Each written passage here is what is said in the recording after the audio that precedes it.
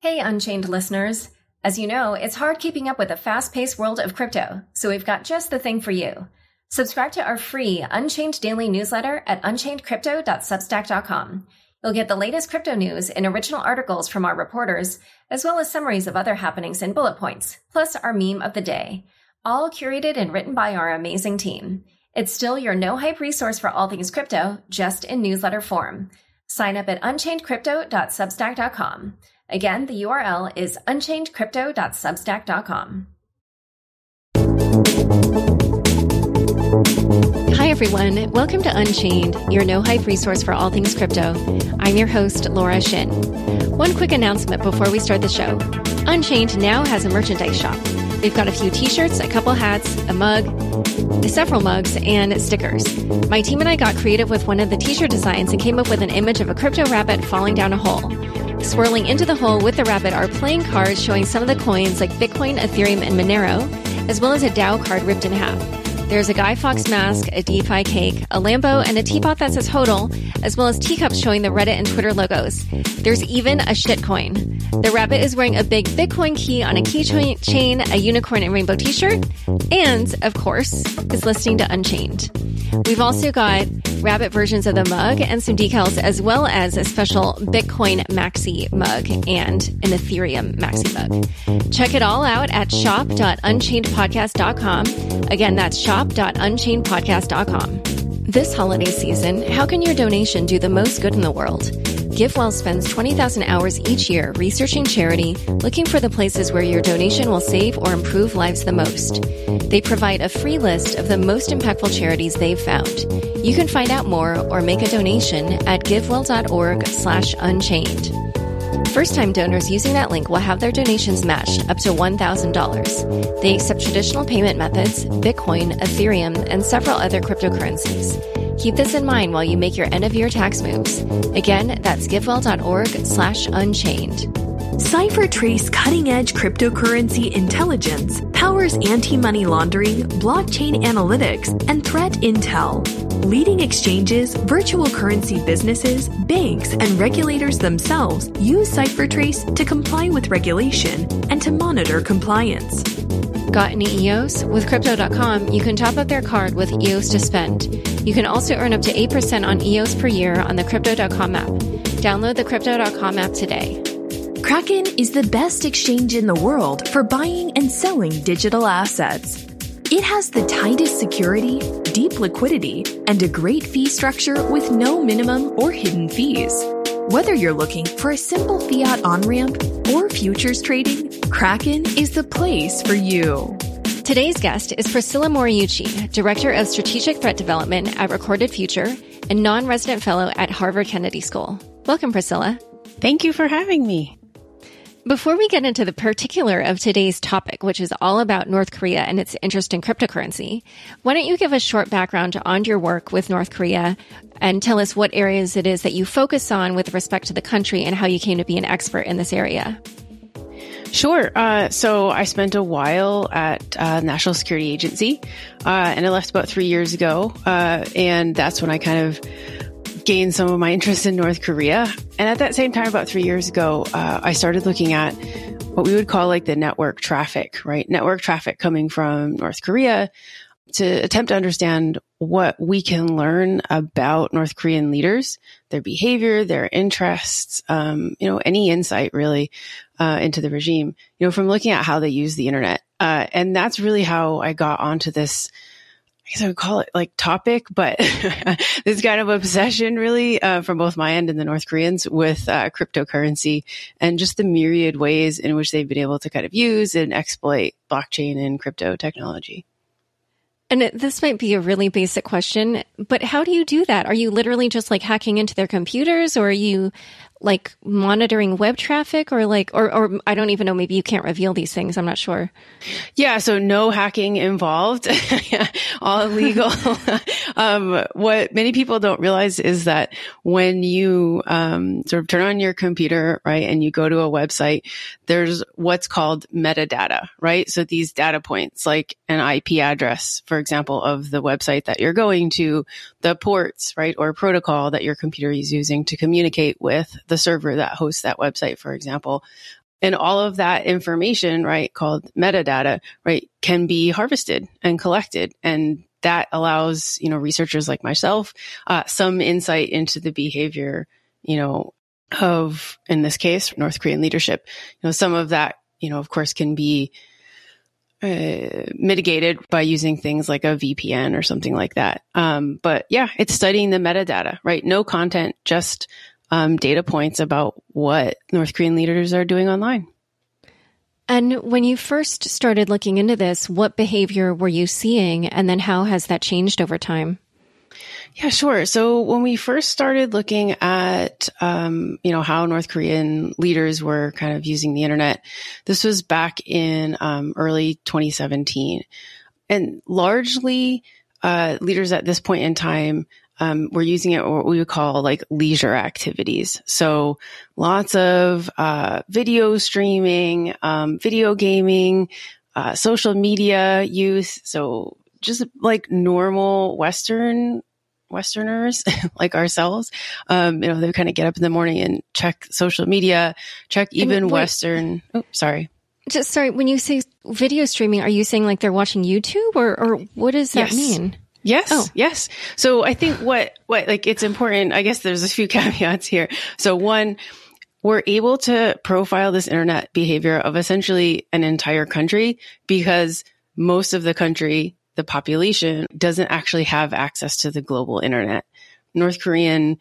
Ordinary North Koreans now are able to use kind of smartphones and access like a domestic intranet and a domestic cellular system, right? One that connects them to other North Koreans, but not ever to the rest of the world at large.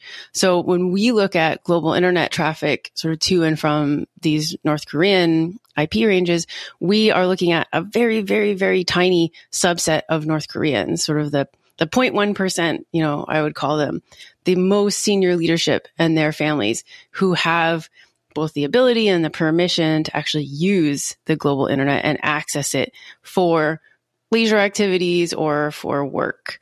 So that's why it looks kind of normal, because a lot of these most senior leaders, and their family have what we would consider to be kind of normal Western pieces of life. And they aren't the ones who are struggling to pay the bills or farm or get food on the table or provide heat for their houses. These are the pampered elite. And if you were to put a number on how many people that is, what would you guess that number is?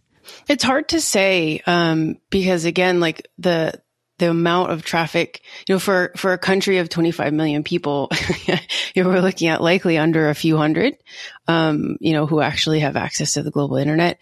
But I don't have a specific number. I would say under 300 people would be my best guess. Oh, wow. Okay. And so I'm sorry, because I actually caught you. I was so shocked when you said they stream videos. So could you just, finish describing what their internet behaviors are?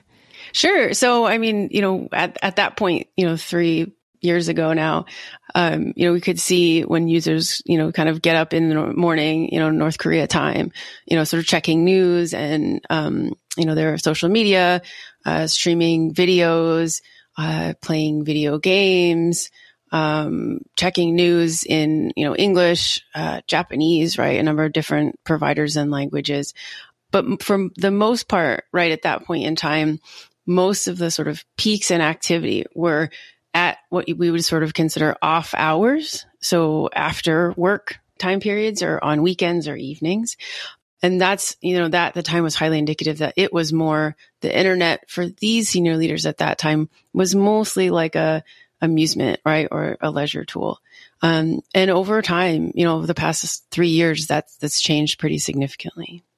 And so before we get to that, how it's changed, I wanted to ask, when you were saying they were using social media, does that mean they actually had like their own profiles? Like, I'm this high level North Korean person on Facebook, or how were they using, social media? Yeah. So again, because we were using metadata, right? I wasn't able to see I got this question like, what's Kim Jong-un doing online? I don't really know, right? I know what people in Kim Jong-un's social circle are probably doing, and other leaders. And so, yes, we could see, for example, scrolling through the Facebook news feed, but I don't know what the content of that newsfeed was or what the account was, for example. Same with Twitter, scrolling through Twitter, but I couldn't see what the user was. And okay. Yeah. Cause I was trying to figure out, like, are they friending each other or are they trying to friend like people? Okay. But we don't know that. But one thing is, I asked you kind of the number of people. Do you have a sense of like, when you say the most elite, like, can you give examples of like types of people or titles that would be allowed to access the global internet? Sure. So, I could give like types of people, right? So it would be, senior Korean Workers' Party, right? Or KPA, the People's Army leaders, most senior intelligence leaders, certainly Kim Jong-un's sister, right, would be among those, who would be sort of trusted enough for global internet access. And possibly some, university researchers, right, doing research on behalf of the state. And you may not know this, but obviously since, the other 25 million people are not allowed on the internet, like how is access granted or how is permission granted? Because, I'm sure there are some people who are maybe close to having that privilege, but like until they're given it, like it would probably be very, very dangerous for them to try to access it on their own. So do you have any sense of that?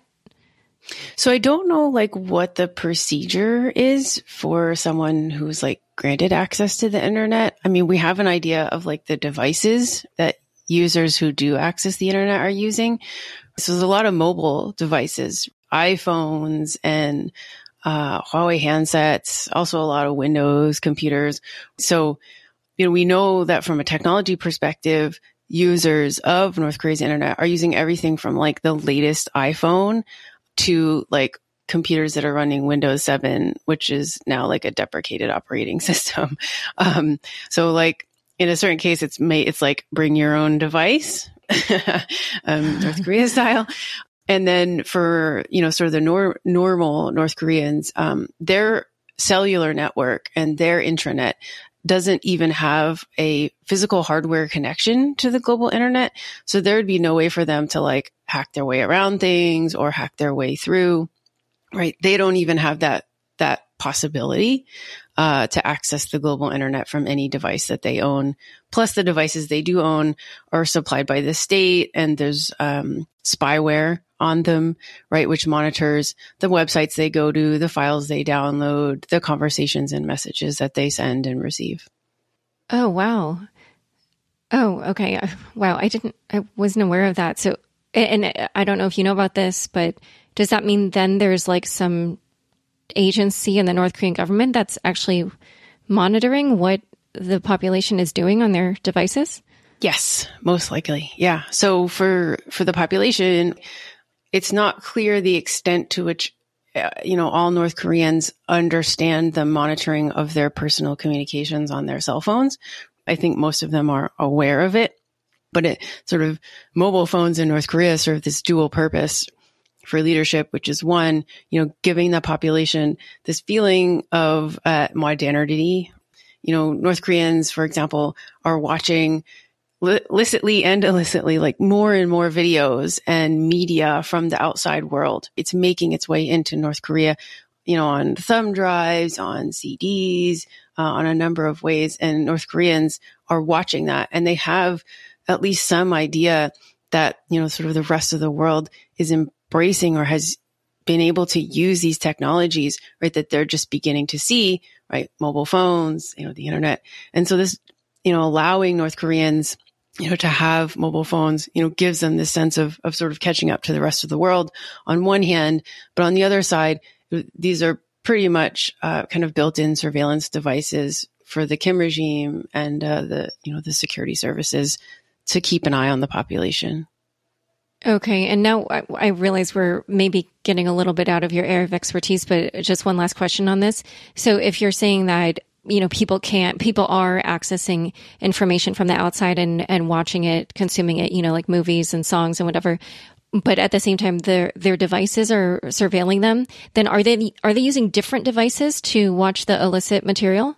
Yes. Yeah. So there's some studies, that have come out, indicating that North Koreans will have separate devices, right? So they'll have their mobile phones for their communications, and then they'll have like portable CD players are kind of popular, or kind of low end other sort of mobile devices, right? That won't ever kind of connect to a network, right? But allow them to upload files via USB, for example. Okay. So, we started with you describing what you saw was the internet behavior of the North Korean elite when you first started monitoring it a few years ago. And then you said that it has changed. How has it changed? Yeah. So over time, and I wouldn't be so forthright to say that our research has been read by North Korean leadership. I think this is probably likely just patterns in how people are using the internet globally. But when we first started looking at it, it was like 99% of North Korean users were not even doing the most basic internet hygiene, right? So they wouldn't go to sites and use HTTPS, for example, which enables what we call like SSL encryption. So when you use a HTTPS site, for example, someone from the outside, a third party, cannot necessarily view the content of the communication between your computer and that computer. They can see the fact of that communication, for example, but they can't see like that you, Laura, checked your Facebook account. They can see a communication between your computer and Facebook. So that's one of the things that over time that we've observed is that North Korean leaders, whoever they are becoming more security conscious. They're using VPNs, virtual private networks. They're using taking some of the most basic steps to internet hygiene, right? Using SSL, for example. And that limits, to some degree, our ability to see what exactly the communications are, the sites exactly that North Koreans are going to. So that's one, they become more security conscious. And second is this shift over the past few years to what we call like the professionalization of the internet. So we talked earlier about how much internet use was sort of in these off hours or on weekends and involved video streaming. And over time, right, the use of, or the percentage of the use of media has stayed the same, but the other types of content, right, and the hours in which North Koreans are using the internet has shifted to be much more now towards work hours. And that indicates, it's an indicator to us that the internet is becoming more of a tool, right, a professional tool for these North Korean leaders as opposed to just kind of a leisure activity.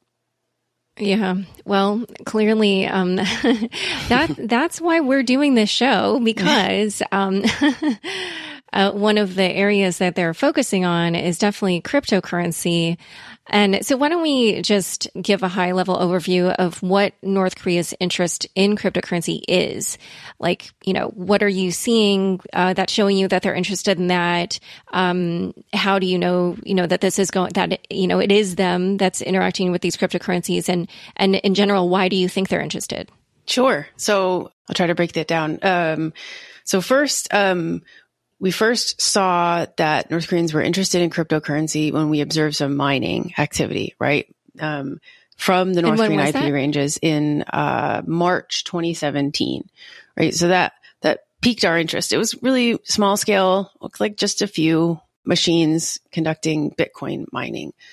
And then from my perspective, that led me to look into, is North Korea using sort of Bitcoin and other cryptocurrencies in any other ways? And just kind of started this odyssey, and especially in 2017, where we've gotten to this place now, from 2017 through today, where I would say there are like 5 ways, right, in which North Korea either uses or exploits or gains cryptocurrencies. So one is mining, right? We see them, North Korean leaders, some UN member states have sort of submitted anecdotes to the United Nations, which the UN has then put out in their reports about potentially the military also engaging in cryptocurrency mining. So we've got mining from either senior leaders and or the military. 2, we've got these thefts, right? Large scale thefts from cryptocurrency exchanges, mainly in South Korea, and cryptocurrency users. 3rd, North Korea has really embraced what we call like crypto scams. So either like standing up a fake blockchain company or cryptojacking, which I'm sure your users will be aware, right? It's this concept of stealing the computing power of an unwitting user's machine to mine cryptocurrency.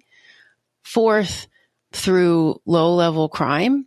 So another kind of interesting aspect of North Koreans' use of the internet is this idea that they engage in a lot of like low-level criminal activity, like thefts from online casinos or thefts from gaming users' accounts, like theft of armor, for example, and resale of that.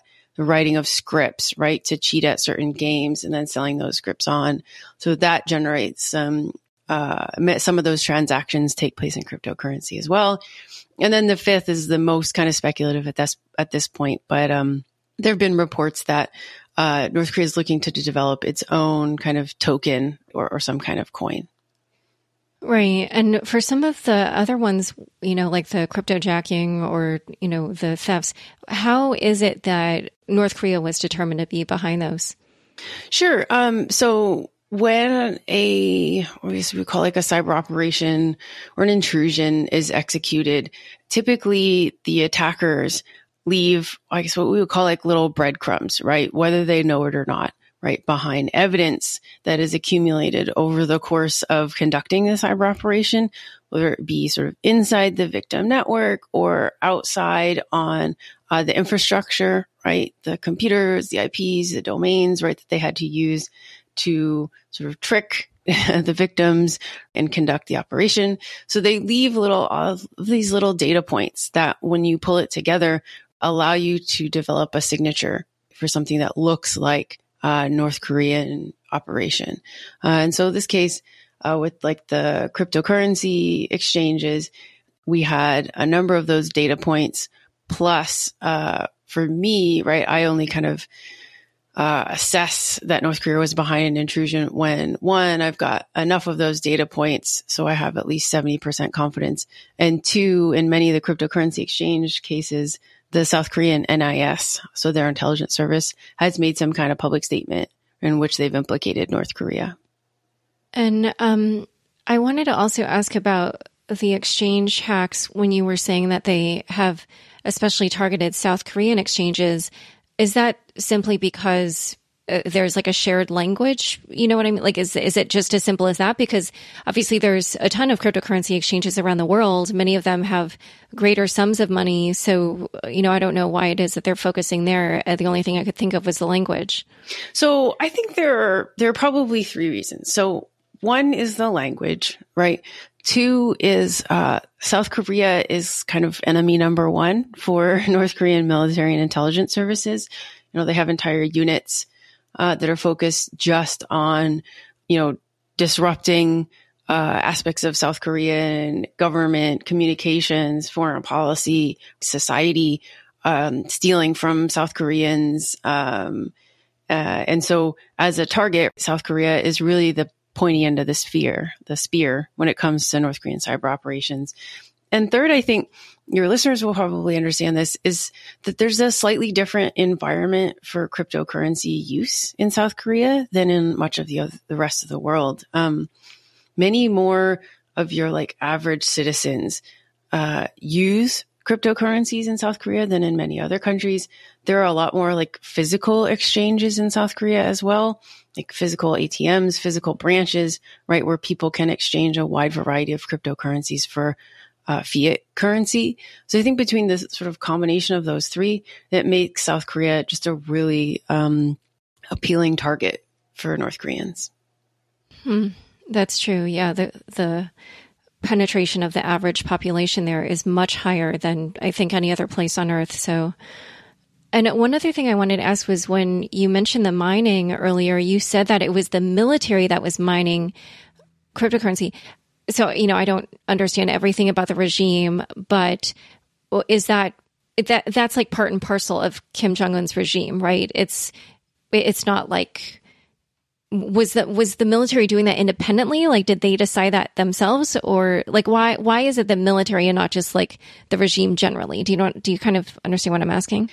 Yeah. So, the military are one of the main benefactors of the Kim regime, one of the sort of factions that the Kim regime needs to keep happy, and one which they devote significant resources to. So, the Kim regime have kind of a military first policy, right, in which resources, food, revenue, right, are diverted to the military first and then kind of ordinary citizens later. So one, military are extremely important to have on the side of Kim Jong-un and to support him.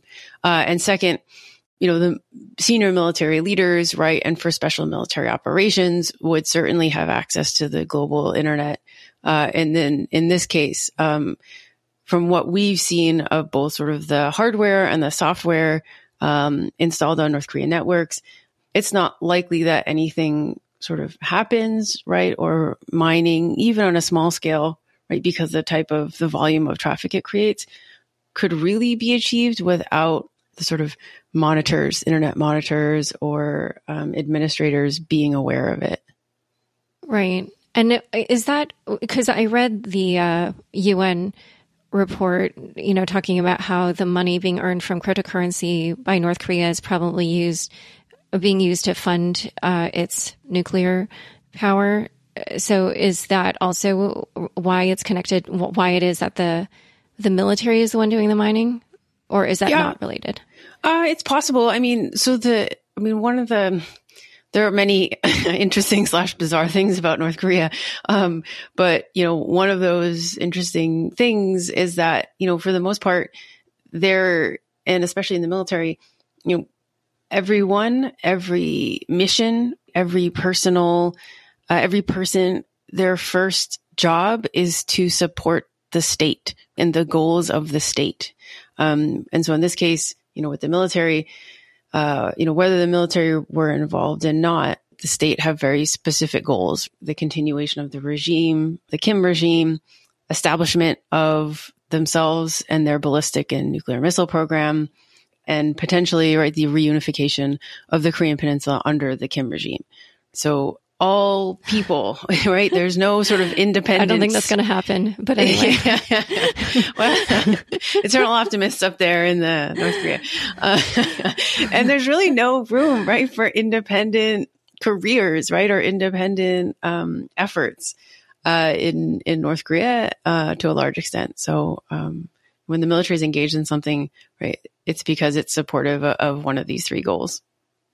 So one other thing that I wanted to ask about, which is pretty well known in the cryptocurrency space, is that North Korea was likely behind the WannaCry ransomware attack. First of all, for listeners who maybe aren't familiar with that or have forgotten the details, can you describe that attack and then also explain why it's believed that North Korea was behind it? Sure. So WannaCry was a piece of ransomware. And the sort of attack that we're talking about occurred in May of 2017, in which, as we now know, the North Koreans kind of tweaked this largely publicly available piece of ransomware called WannaCry to incorporate what's known sort of in the cybersecurity community as at the time was a zero-day exploit, right? This one was kind of endemic to Microsoft systems. And at this point in May, many users were aware but hadn't patched their systems. So there were many, many computers globally, right, millions, that were still vulnerable to this particular exploit that North Korea then sort of installed in the WannaCry ransomware and deployed on the world. And really what sort of raised the specter of WannaCry and why people still refer to it is because it had such a global impact. It spread to computers and users around the world, right? No matter what country you were in, if you had not updated or patched. And it had some really huge impacts. For example, it took out the UK's National Health Service, the NHS computers. And, it kind of swept the world for a few days. So, yeah, that was WannaCry. So in a moment, we'll discuss what North Korea did with the Bitcoins they earned from the WannaCry attack. But first, a quick word from the sponsors who make this show possible. Today's episode is brought to you by Kraken. Kraken is the best exchange in the world for buying and selling digital assets. With all the recent exchange hacks and other troubles, you want to trade on an exchange you can trust. Kraken's focus on security is utterly amazing. Their liquidity is deep, and their fee structure is great, with no minimum or hidden fees. They even reward you for trading so you can make more trades for less. If you're a beginner, you will find an easy on-ramp from 5 fiat currencies. And if you're an advanced trader, you'll love their 5x margin and futures trading. To learn more, please go to Kraken.com. That's KRAKEN.com. Got any EOS? Crypto.com is adding more utility to it. You can top up their card with EOS and spend anywhere Visa is accepted. Not only can you spend your crypto, but you can grow it too. Earn up to 8% on EOS per year on their app. Crypto.com has recently launched its exchange and crypto fundraising platform, The Syndicate. There is a 50% off EOS sale starting next Tuesday, December 17th, 6 a.m. UTC for 24 hours only. Sign up on the new exchange to enjoy the sale now. Will the world follow France and advocate banning privacy coins? Will government-backed stablecoins become the new fiat? Are distributed and peer-to-peer exchanges just a flash in the pan? The answer is maybe. Virtual currencies can flourish and create a new, private, and more versatile economy. But that grand vision can't happen without keeping crypto clean. And that requires support of governments and accountability for bad actors. Privacy-enhanced compliance using cryptographic controls has the potential to preserve anonymity without compromising legitimate investigations.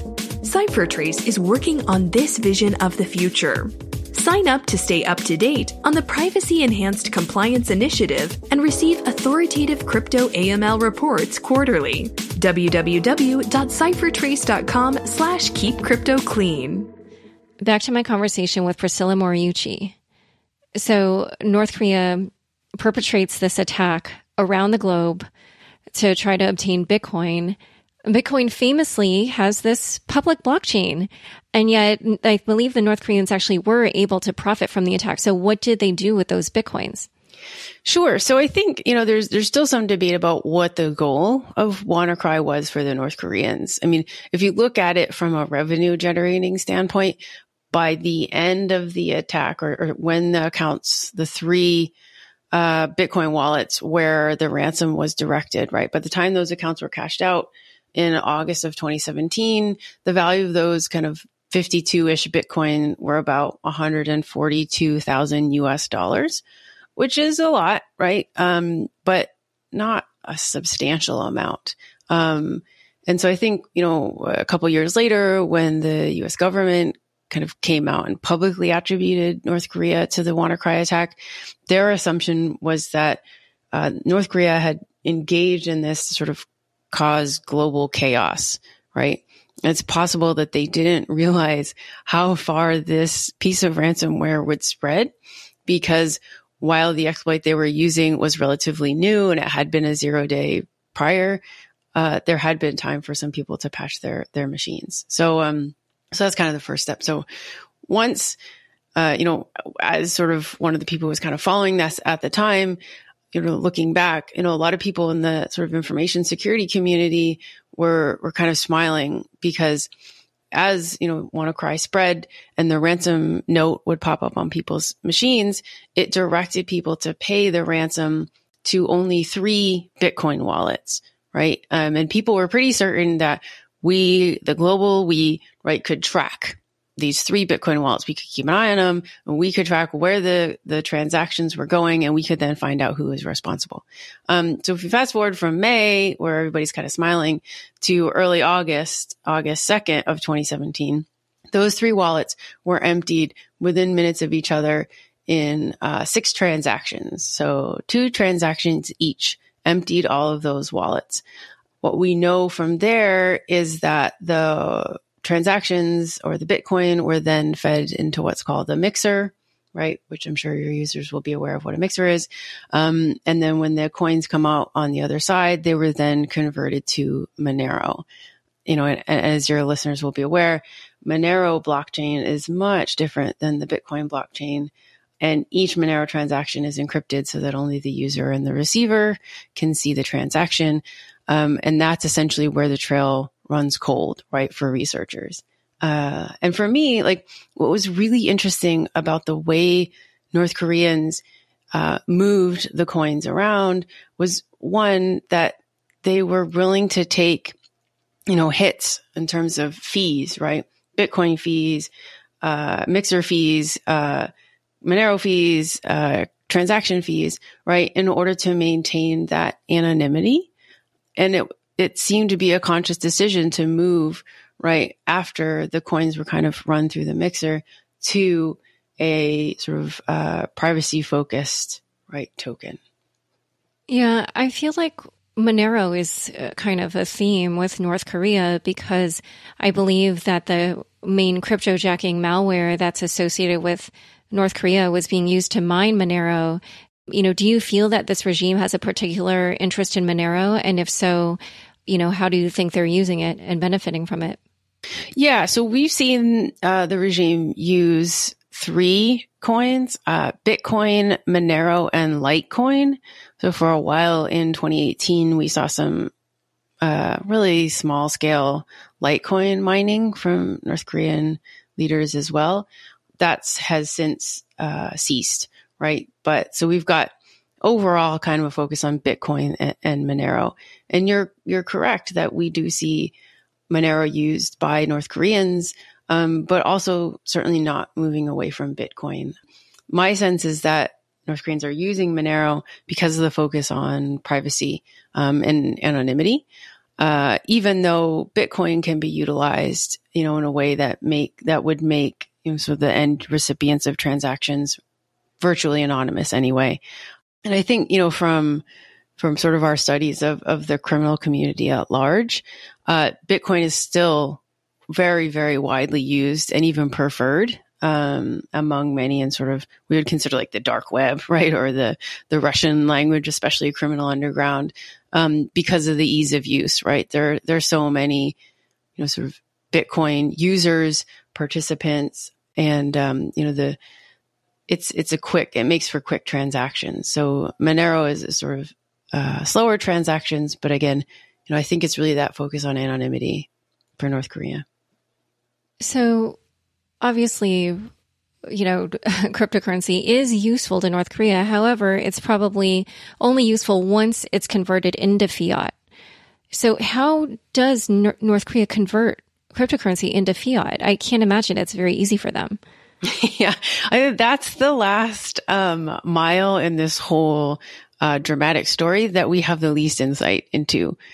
I think there are a number of educated hypotheses and theories. So one, I used to get asked a lot about whether North Korea has this like huge stash of coins, right, that they're just kind of stockpiling and hiding, and they're just going to cash out whenever they want. My sense is that North Korea needs the money. So within a short period of time after they acquire the cryptocurrency, whether it be in a large scale theft from an exchange or through cryptojacking or wherever, crime, they need to be converting it into a fiat currency. So one, they're not kind of storing it.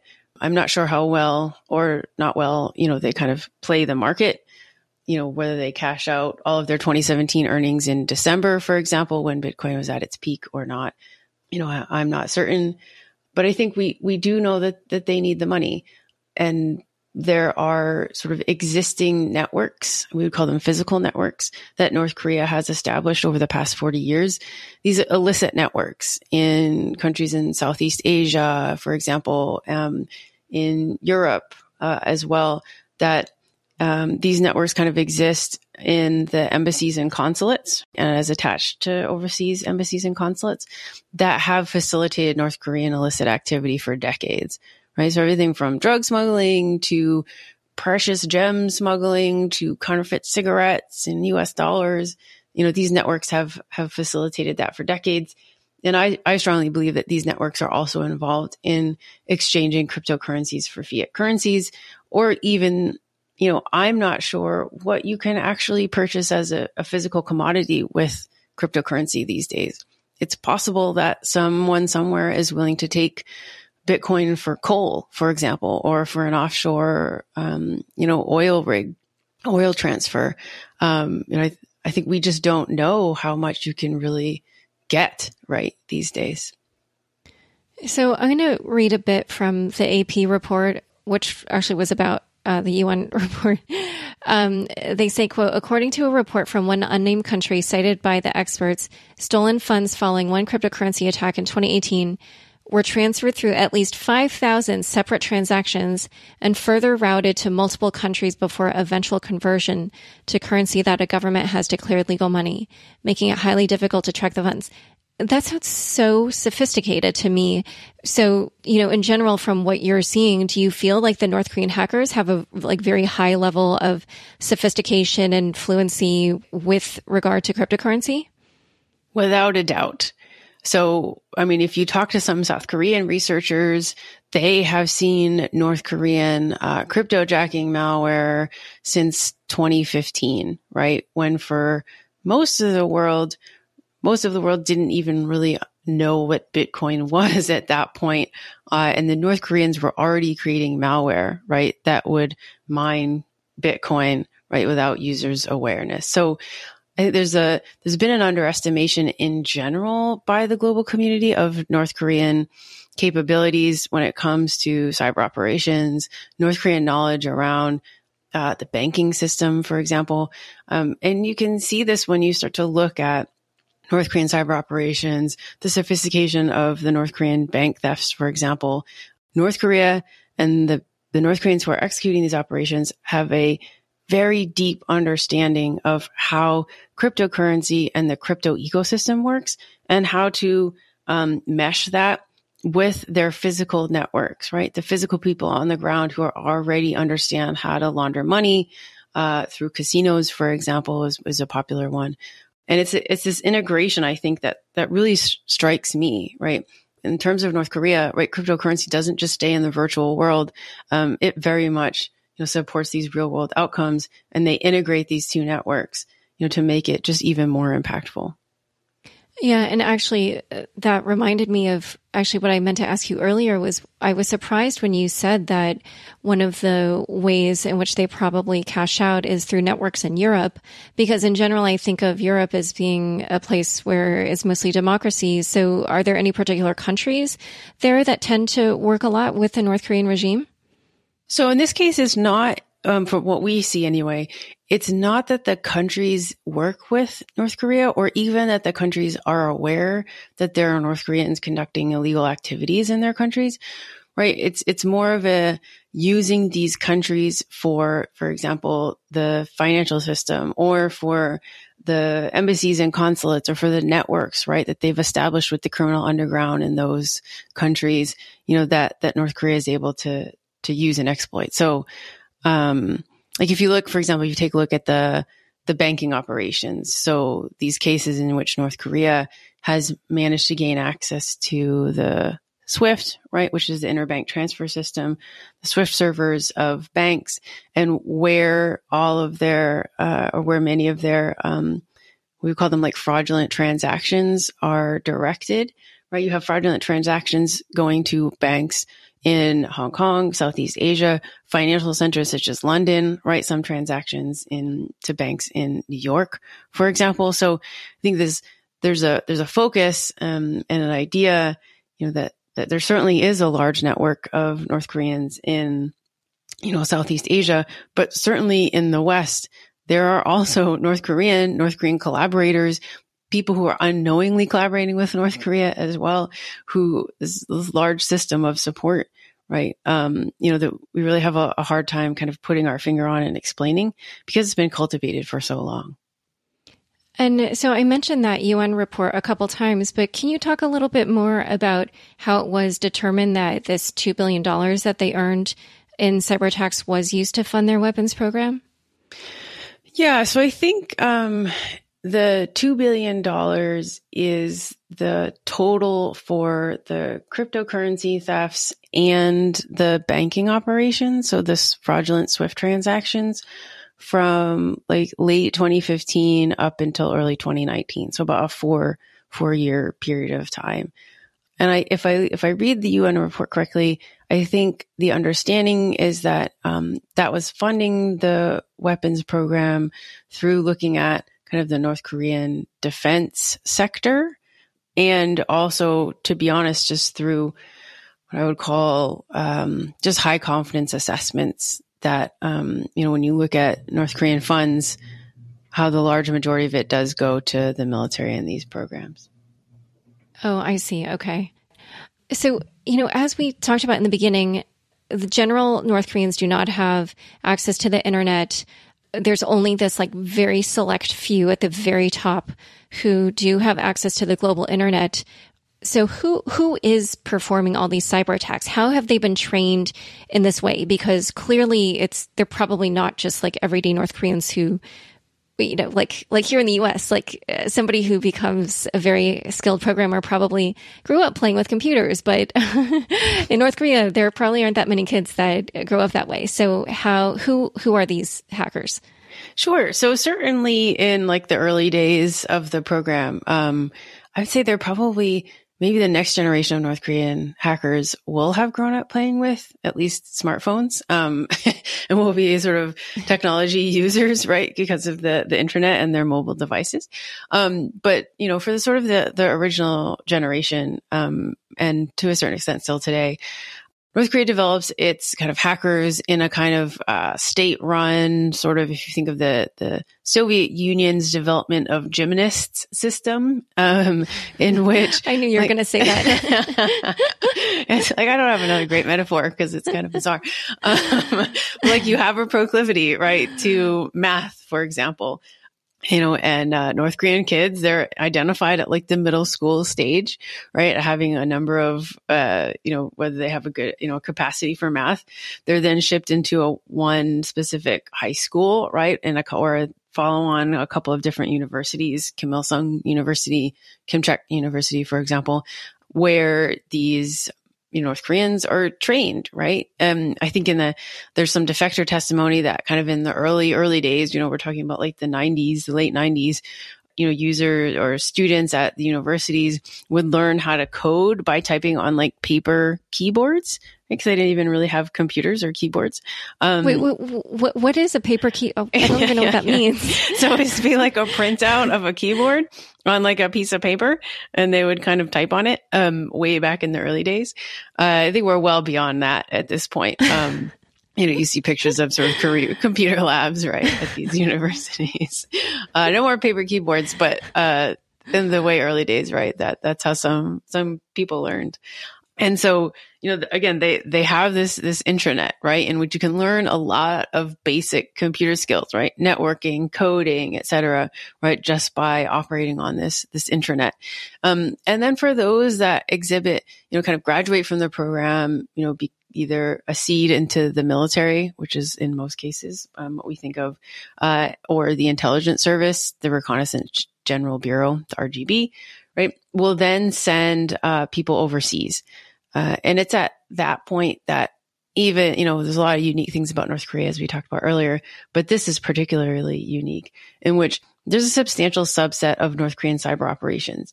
These crypto scams, these crypto generation, right, the thefts, for example, some banking operations, right, some of the low-level crime, right, that takes place in countries overseas, not actually in North Korea. Let's talk about India and China, for example, where North Korea will send their students to study, to learn a little bit more, and then sort of house all of their hackers in, I don't know, the best word was hacker dorms, if we take some defector testimony to heart, in which, there'll be 10, 20, 30, tens of cyber operators housed in kind of a warehouse environment. They have to purchase their own computer. And it's their job kind of all day long under the eyes of their either intelligence or military minder to conduct operations to generate revenue for the regime. And from a volume perspective, right, most of those operations are just kind of low-level crime, low-level crypto scams, IT work, legitimate IT work. And then, of course, you have the kind of big splashy stuff as well. And so why is it that they send these cyber operators overseas? I do this podcast from my apartment. Why does it matter where they are physically? So for a long time, North Korea has such limited IP space So, there are about anywhere between about 3 IP ranges, that North Korea uses on a regular basis to access the internet. Those 3 IP ranges are very well known. They're, as our research has shown, right? People are aware of them. It's easy to track. And in most cases, while there has not been necessarily large cost to North Korea for being attributed to some of these attacks, they at the same time don't want to be, or they want to make it as hard as possible for researchers and for other, governments, for example, to link North Korea to any of these attacks. So for one, when all of your operations come from a very small subset of IP addresses that are already well known to be North Korea, take some of the guesswork out of attribution. But second, also for a long time, arguably up until about 2017, North Korea had very few physical connections to the actual internet. And most of those were controlled by China or Chinese companies. And were relatively, which meant, right, that North Korea was sort of subject to, at any point, a Chinese decision to cut off the internet. So it's this idea that cyber operators and hackers, they were so critical, right, to the regime, they have to send them overseas and take that risk. This risk that some of their most highly trained assets could be arrested, right, in a foreign country, because it was so important for them to be able to continue their operations unimpeded. Wow. Okay. Yeah, it just goes to show how little I have the mind of a cyber attacker. But anyway, we're better. So let's now discuss the sanctions piece, because obviously, the reason why discussing North Korea's interest in cryptocurrency is especially timely right now in the cryptocurrency world is because of the arrest of Virgil Griffith, a researcher for the Ethereum Foundation, who was arrested for allegedly helping the North Korean government, or attempting to help the North Korean government evade sanctions. And in some of the discussions in the crypto community on Twitter, people were saying to me that actually sanctions hurt the everyday people more than the regime. So I was wondering, from your understanding of how North Korea works, what would you say about that? Is that true? Yeah. So, there's always this back and forth argument when sanctions are imposed on a country about who is actually hurt, right, by the sanctions. We have this discussion with Iran, for example, and I think there's no doubt that the population certainly suffers, in North Korea when sanctions are imposed. But I think my counter to that argument is that the population was suffering anyway. The population, even without sanctions, right? To a large extent, the Kim regime subverts the needs of its people, the physical needs, right? Food, shelter, those type of things, security, right? To the needs of the state. And they have policies in which their population are directed, right? And to subvert their own needs to that of the state. So, the Kim regime doesn't support its population anyway. And, I think certainly that sanctions do harm the population as well. But Kim himself, in his 2018 New Year speech last year, acknowledged that the sanctions were also, harming the government and the military, and their ability to execute their own goals. So I think, my own personal view on the sanctions is that, they're ultimately necessary if we as the world believe that North Korea should not have a nuclear weapon. And we want to one day hope that to give North Korean people a better life. Yeah. And for listeners who missed last week's episode with North Korean defector Yeonmi Park, I highly, highly recommend you listen to that. She suffered as a child under the North Korean regime. And when I asked her this question, she said, look, he wants the sanctions to be lifted. That means that they hurt him. And that means that lifting them benefits him. And she said, when I was living there, I was basically starving. I was passing dead bodies on the street. I just thought that was normal. And she said, even if they were lifted, it's not like he's going to, be feeding people. All of the benefit of that will go to the elite. And she said it in a much more impassioned way than I just did. But it's such an incredible episode. I highly recommend people listen to that. So then I also wanted to ask about the Virgil situation specifically where, so we don't know all the facts, but some of the facts that we do know, these are just public things that he was tweeting or posting on Facebook or whatever, were that he spoke at a blockchain conference in Pyongyang. He had permission from the North Korean government to travel there. And unfortunately not from the U.S. government, which is why he's in trouble. And that afterward, he was also in communication with what he called the Pyongyang Sci-Tech Complex. And he talked about how, he was helping them invite new people to talk there. So just even that alone, without going into whether or not what DOJ alleged was true or not, based on those things, what would you say would have been the impacts of what he was doing? Who could have benefited from his talk at this conference and, the fact that he traveled there with the permission of the North Korean government, et cetera? Yeah. So from my perspective, I think North Koreans have as we talked about earlier, a very deep understanding of cryptocurrency and blockchain technology. But that doesn't mean that sort of every North Korean with a job that may tangentially relate to blockchain technology understands it as fully as some others do. So even the ability to have experts on site in person to bounce ideas off of or ask questions to, it's sort of like if you work remotely and you get in the same room as the rest of your team, there's a lot of value there, right? To be able to ask those questions and bounce those ideas off. So, I don't have a perspective or, a viewpoint on whether what he did was right or wrong, but I do think that North Korea could have derived some value, right, from his interactions. And you're saying that because of how people were saying that the information he was giving was already public on the internet? Yeah, the other half of that is as we've sort of spent much of our time talking about is most North Koreans don't have access to the internet. So they can't just Google something that they're having a problem with. They don't have that ability, right? And especially some of the mid-level people, that might be attending these conferences, right, don't have the ability just to hop on a computer and look anything up. So it'd be this idea of being able to ask, right, troubleshoot, bounce ideas, right? Even to the extent that, the foreign visitors may not really think what they're contributing is of value. There's no question that North Korea would not allow, right, these experts in if what they were contributing was not of value. Yeah. And when you say that, you mean the regime, not the everyday people.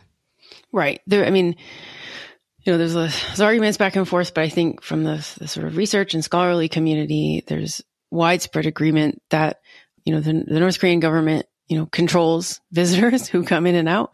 They approve visas and they're widely scrutinize, any visitor who wants to come into the country. And if it's not to the benefit of the Kim regime to allow this visitor into the country, they are not allowed. Yeah. So, given everything that you have researched about North Korea's usage of cryptocurrency and also knowing, in general, kind of sort of the wider geopolitical things going on with, the regime trying to maintain power in its pursuit of nuclear weapons, et cetera. Do you think there's any point in maybe trying either to prevent North Korea from benefiting in cryptocurrency, or is there just anything that can be done to, because I think in general, a lot of people would not say it's a great thing for them to have more nuclear weapons. Except for those few hundred people maybe that are accessing the internet from North Korea. So, I'm curious if you have any thoughts on whether that can be done, and if so, how? Yeah, sure. So, the first is on the idea of sanctions and financial controls. For the most part, most of the international and the U.S. sanctions have focused on territorial North Korea and on traditional means of revenue generation, right, or trade. So, for example, prohibitions against trading coal, right, or oil with North Korea, focused on North Korean companies that are tied physically, right, to North Korea. And I think what we in the research community have learned over the past, several years is that much of the revenue that the Kim regime does generate is not tied to these sort of traditional means of generation. And, that the internet is a much bigger tool, right? For a number of ways, cryptocurrency is one of them, than really governments realize and are equipped to deal with at this point. So one, either updating, right, the scope of sanctions or, UN resolutions to allow countries or the UN or the financial system, to bring these into the 21st century, right? Track cyber operations, understand, right, the cryptocurrency system. And two, on the cryptocurrency side, there are attempts in a number of countries to instill some more regulation, like know your customer laws, for example. And that's something that would certainly help, drive or maybe shine a light on North Korea and their use of cryptocurrency, but also sort of the criminal element in cryptocurrency broadly. Yeah, I wonder what this section of the show what reaction this is going to elicit on Twitter, because there's definitely the cypherpunk element where they're going to be like, what? She suggested more KYC, more AML. Right. Yeah. I mean, this is my position as a researcher who, studies North Korea and who really, that's just one perspective. They can hate it or love it. But, sort of my interest is in outing North Korea and making sure the Kim regime doesn't continue to bring in hundreds of millions of dollars a year to repress its people and, fund a ballistic missile program. Yeah. Yeah. And for sure. I mean, and I interview a lot of people on both sides. There are obviously the companies that are working exactly in that area. Many of them are my sources and, I talk to them a lot. So there is that group in the crypto community as well. So last question, because of those types of people who I have listening to my show, cryptocurrency investors and developers and builders of startups and other general enthusiasts, for people who are interested in using such skills to help the situation in North Korea, what would you suggest they do? That's a great question. I think for the most part, most of these blockchain technologies are not aware of North Korean interest or usage, right? Most of the people who run them or develop them or use them are not aware. So certainly there are some basic things that you can do if you're interested in at the technology perspective and just these really low level things. Like, for example, if you have blockchain updates or if you run a blockchain company and there are connections, right, to your resources from North Korean IP range, right, you can block those because, as we said, for the most part, those will be the most elite, right? The most senior leaders in North Korea, not the people that we're trying to help, but the people who are actually trying to circumvent, right, financial controls and, support the missile program. So, there's some basic technological, right, blocks that you can institute, and certainly understanding who your user base is, right, to the extent that you can. I think that those are sort of the only ways to get around it. All right, great. Well, where can people learn more about you and Recorded Future? Sure. So we publish most of our research at blog.recordedfuture.com. We've got another report coming out shortly on North Korea, so you can check it out there. Great. Well, thanks so much for coming on Unchained. Thank you so much for having me. This was great. Thanks so much for joining us today. To learn more about Priscilla and Recorded Future, check out the show notes inside your podcast player. If you're looking for a fun holiday gift, or if you just really love the show, check out our new merchandise shop at shop.unchainedpodcast.com. Unchained is produced by me, Laura Shin, with help from Fractal Recording, Anthony Yoon, Daniel Nuss, Josh Durham, and the team at CLK Transcription. Thanks for listening.